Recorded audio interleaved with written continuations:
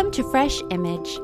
Fresh Image is a non-profit Catholic ministry committed to providing individuals and communities with resources to facilitate the full flourishing of the image of God in each and every single human person. Not only will you find hundreds of articles, convenient audios, and presentations on our beautiful faith, but also catechetical resources to be used in the classroom, at the parish, and at the kitchen table. Today, we are happy to present Fresh Image Gospel Reflections from our founder, Tony Crescio. Tony reminds us that it is when we look into the mirror of Scripture that we discover the unique image of God we have each been created to be.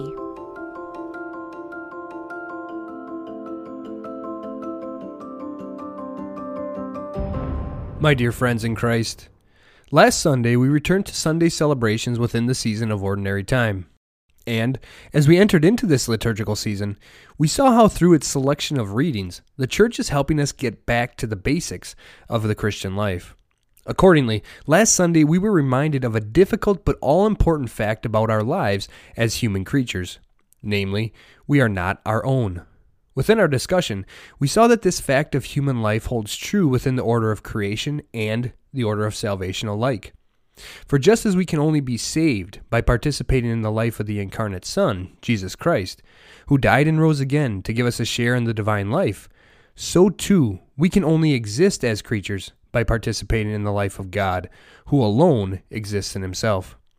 Thus, to say that we are not our own is a reminder of our radical dependency upon God, the source and giver of life, to whom we owe all that we have and are. Consideration of this basic fact of our lives as human creatures led to a discussion of another interrelated point. For, if we are radically dependent upon God for all that we have and are as creatures, such that we only experience fullness of life in communion with God, to try and live as though we were not so dependent leads to our disintegration. Put simply, turning away from God and living as though we are self-creators, destined to determine and forge our own purpose and identity, we go to pieces. A reality sadly experienced by many who struggle with one identity crisis after another as they restlessly seek meaning, purpose, and happiness apart from God. Things which no human creature can provide itself or another, and many are paralyzed or crushed by the weight of such pursuit. Our readings for this Sunday take us one step further in teaching us how it is that we discover and live out our created identities authentically. Collectively, they expand upon a point touched briefly upon last Sunday when discussing Jesus' call of St. Peter. Then we saw Jesus tell Peter, "You are Simon, the son of John. You will be called Cephas," which is translated Peter. We also noted that in Matthew's Gospel, when giving Simon the name Peter, which in Latin is Petrus, meaning rock, Jesus adds, "And upon this rock I will build my church." Such words must have been puzzling to Peter. He has just met Jesus, and already Jesus is saying these things to him. Simon must be thinking, "Peter? Rock? Church? What on earth are you talking about?" We see something similar happen to Peter, Andrew, James, and John today. In verses 16 and 17 of the first chapter of Mark's Gospel, we see Jesus passing by the Sea of Galilee, where he sees Simon and his brother Andrew fishing. Thereupon Jesus calls the two brothers, saying, "Come after me, and I will make you fishers of men." 3 verses later, Jesus does the same with the sons of Zebedee, James and John. In both cases, we are told that the men left what they were doing and followed Jesus. We have likely heard this story so many times that the strangeness and even absurdity of what has just happened likely doesn't dawn upon us, and thus it is important to slow down and consider it carefully. Simon, Andrew, James, and John are at work, doing what is necessary to provide food for their families. They were fishermen, and then Jesus walks by and says, "Come after me, and I will make you fishers of men." Consider what you would do in a similar situation.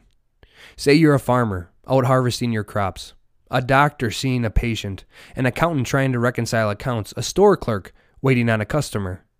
What would you do if someone you did not know walked up to you out of the blue and said, "Leave your job. Leave your way to earn a living and put food on the table for your family and follow me instead"? What's more, this person doesn't just say, "Follow me." He says something very strange like, "I will make you fishers of men." What on earth does this mean? There can be no question that the apostles must have been thinking the very thing. What does it mean to fish for men? And yet, they all follow. How can this be?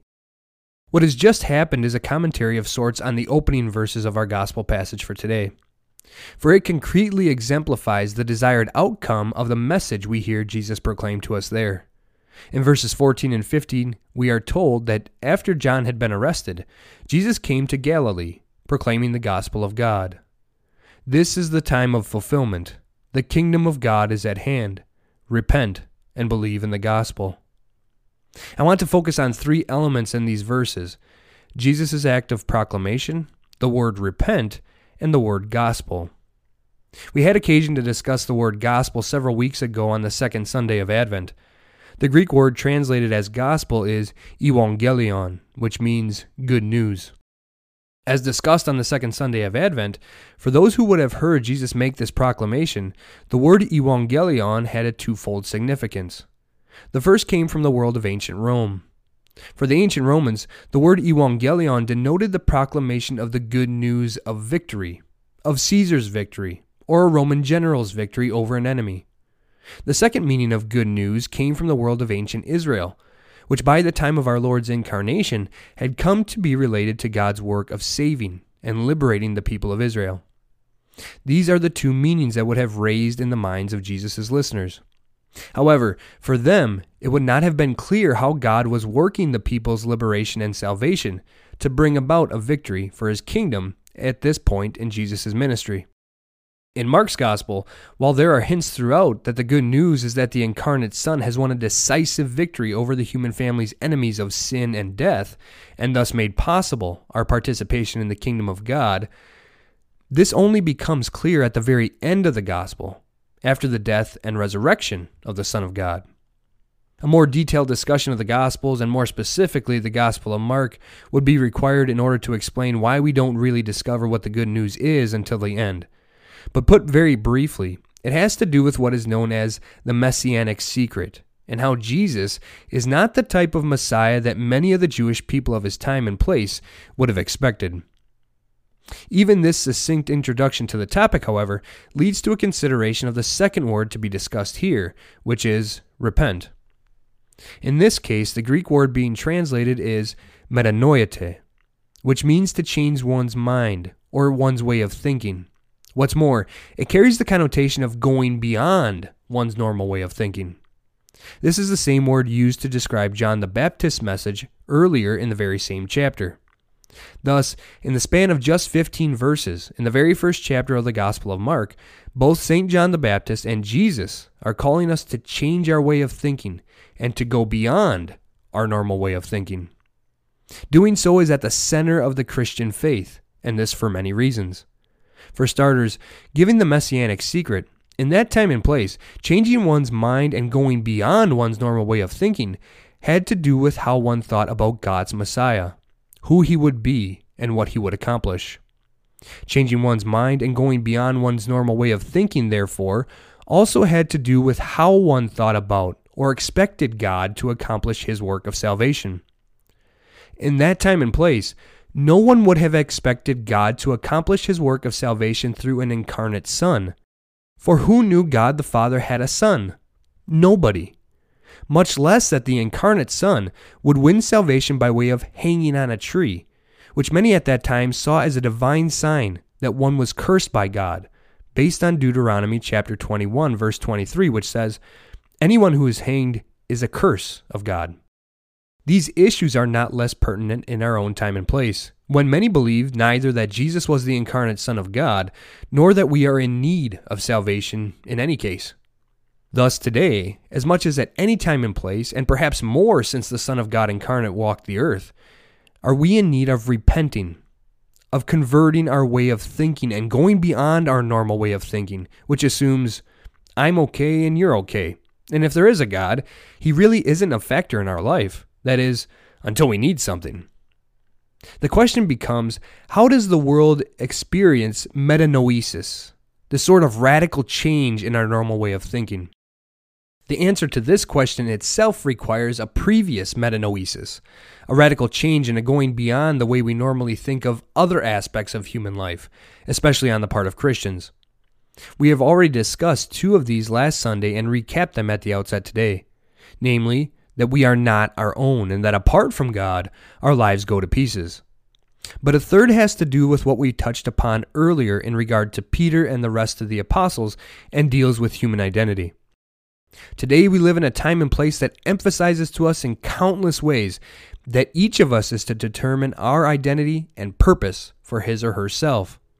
And so extreme have we become in this belief as a people that many today would say that my use of two pronouns is not even close to enough when it comes to an individual human creature articulating who they have decided to be and what their identity is. When we have so transgressed common sense to the extent that elementary science, a discipline which gives us basic knowledge of creation, is completely disregarded to suit our whims, this is a clear sign that we have decided that we determine the meaning of creation, and most of all, ourselves. To do so is nothing short of self-divinization, to make of oneself one's own creator, and thereby reject both one's lived existence as a creature and the God who created and gifted us with our existence. When we make ourselves God, is it any wonder that we don't know what we are as human creatures anymore? And that so many, desperately seeking to find meaning and purpose, literally mutilate themselves in the midst of their pursuit? The gospel stands directly opposed to this and instead proclaims a message of healing and wholeness, of life to its fullest, in short, of salvation. And it is this good news that the world is in desperate need of hearing, and even more so, of witnessing. Only when Christians live out their created and given identities will the world experience metanoesis. For only then will the world witness what it means to live with unshakable joy, which is what all of us human creatures desire at our core. This brings us to the final point of consideration for today, Jesus' proclamation. The fact that Jesus, the eternal Word of God now become incarnate, calls to the fishermen is of central importance. When the Gospels recount the calling of the apostles, they don't say, Jesus called some guys and they followed him.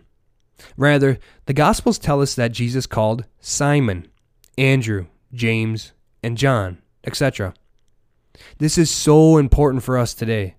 For the very same Word of God through whom God called all things into existence in the beginning now calls specific human creatures by name in all their unique individual specificity. This is where a point made in last weekend's reflection comes into play, namely that the orders of creation and salvation operate according to the same dynamics and logic. Thus, the God who once created each of these men by calling them into existence now calls them to a renewed existence via salvation in the incarnate Son. And it is precisely by participating in this renewed existence, by way of following the Son of God incarnate, Jesus Christ, that each of them will discover who they have been created to be in all their radical uniqueness, as Simon, Andrew, James, and John. The same holds for each and every single human creature God has called into existence. Only by living a life of discipleship, by following Jesus Christ, do our lives, our purpose, and our identity as human creatures become intelligible. Moreover, the life of discipleship isn't simply a matter of following and observing. It is a matter of living out one's created identity obediently. In the calling of the apostles, we learn that our created identities are missional at their core. Said differently, each human creature finds its identity by obediently living out the mission for which it has been created. Thus, when Jesus calls Simon, Andrew, James, and John to a life of discipleship, he makes clear that his intention is to give them a mission, a new purpose in life, to become fishers of men. And it is by living as fishers of men, by pursuing the mission which Jesus calls them to, that each will daily discover simultaneously more about Jesus and more about their created purpose. Once again, this holds true for every single human creature. Examples of this truth concerning human life are found throughout the whole of Scripture, and we are presented with one in our first reading for today. There, we meet the prophet Jonah. The story of the prophet Jonah provides an excellent example of the complex nature of living out our created identities. The passage for today begins in chapter 3 of Jonah's story. There, in verses 1 through 3, we hear, "The word of the Lord came to Jonah a second time. Set out for the great city of Nineveh, and announce to it the message that I will tell you." So Jonah set out for Nineveh, in accord with the word of the Lord. The important detail here is contained in the opening verse, which we may be tempted to skim over quickly. The word of the Lord came to Jonah a second time. The question that should immediately come to mind is, what about the first time? Those familiar with the story already know. The first time God called Jonah, things didn't work out so well. If we but tend to the name Jonah, we may not be so surprised at this. You see, the name Jonah means dove. What happens when you try to get close to a dove? Like all birds, it scurries or flies away. This is exactly what Jonah does the first time God draws close to him. In chapter 1 of the book of Jonah, we are told that when the word of the Lord came to Jonah, calling him to preach repentance to the city of Nineveh, Jonah made ready to flee to Tarshish, away from the Lord. Thus, the first time God calls Jonah to live his created purpose, his mission in life, Jonah disobeys. And as discussed last weekend in relation to the judge Eli, the result is disaster. A great storm overtakes the ship Jonah is sailing on and is in peril of sinking. It quickly comes to light that it is on account of Jonah's disobedience that this is taking place. Through the storm, God is, if you will, tracking Jonah down. Realizing this, Jonah expresses repentance. He tells the sailors, "I am a Hebrew. I fear the Lord, the God of heaven, who made the sea and the dry land." Subsequently, Jonah tells the sailors that all will be well if they throw him into the sea. "Pick me up and hurl me into the sea, and then the sea will calm down for you. For I know that this great storm has come upon you because of me." Next, one of the most famous episodes in Scripture transpires. As chapter 2 opens, we are told, "But the Lord sent a great fish to swallow Jonah, and he remained in the belly of the fish 3 days and 3 nights. What happens next is key. Far from feeling sorry for himself, Jonah prays to God from the belly of the whale. "Out of my distress I called to the Lord, and he answered me. From the womb of Sheol I cried for help, and you heard my voice. I, with thankful voice, will sacrifice to you. What I have vowed I will pay. Deliverance is from the Lord. From the womb of Sheol I cried for help, and you heard my voice." Sheol, the realm of the dead. From the realm of the dead, Jonah cries out in repentance, vowing to carry out God's commands, and God hears him. Then the Lord commanded the fish to vomit Jonah on dry land. Our passage for today is what happens next. Out of obedience to God's created missional identity for him, Jonah preaches a message of repentance to the people of Nineveh, who heed the word of the Lord spoken through Jonah, repent, and are saved. This short recounting of the story of Jonah, his disobedience, repentance, and subsequent obedience, wonderfully exemplifies the drama of human life in its complexity, fellow sinners. Initially, Jonah disobeys God's command, rejects his created identity and mission, and experiences death. And in this living death, he becomes a figure of the effect that our Savior can have on each of our lives. For as a prophet of God, Jonah not only prefigures the 3 days spent in the tomb by the Son of God incarnate, Jesus Christ, but prefigures what happens when a human creature repents, turns back to God, and participates in the paschal mystery of our Lord and Savior. We discover our created identity and mission and are enabled to experience new life accordingly. And, just as importantly, our participation in the paschal mystery of the Son of God incarnate enables us to share in his saving mission of calling the world to repentance and new life in communion with God, just as Jonah did for the people of Nineveh. My friends, this weekend we are reminded that not only are we not our own, but once again it has been emphasized to us that we have each been created on purpose with a purpose. Each human creature has been created by God with a completely unique missional identity. Thus, like the apostles and Jonah before them, the human creature discovers its identity by repenting, leaving the world behind and turning toward God.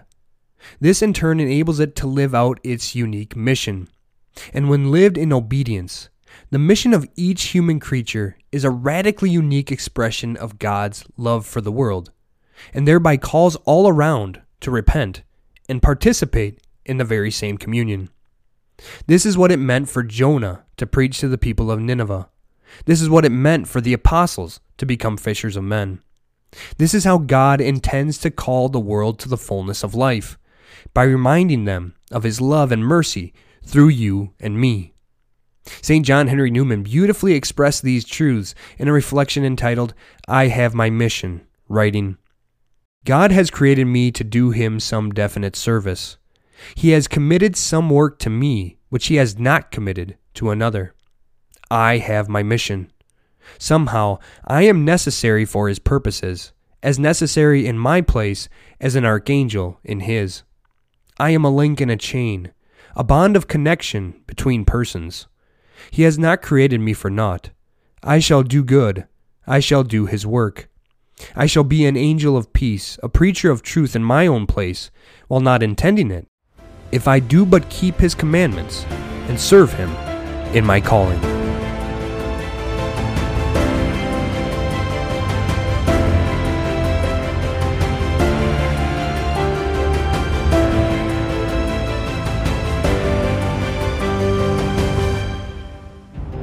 Thank you for listening to this week's Gospel Reflection. For more resources, please visit us at freshimage.org. And remember, when you live a fresh life, you will be a breath of God's fresh, life-giving air to the world.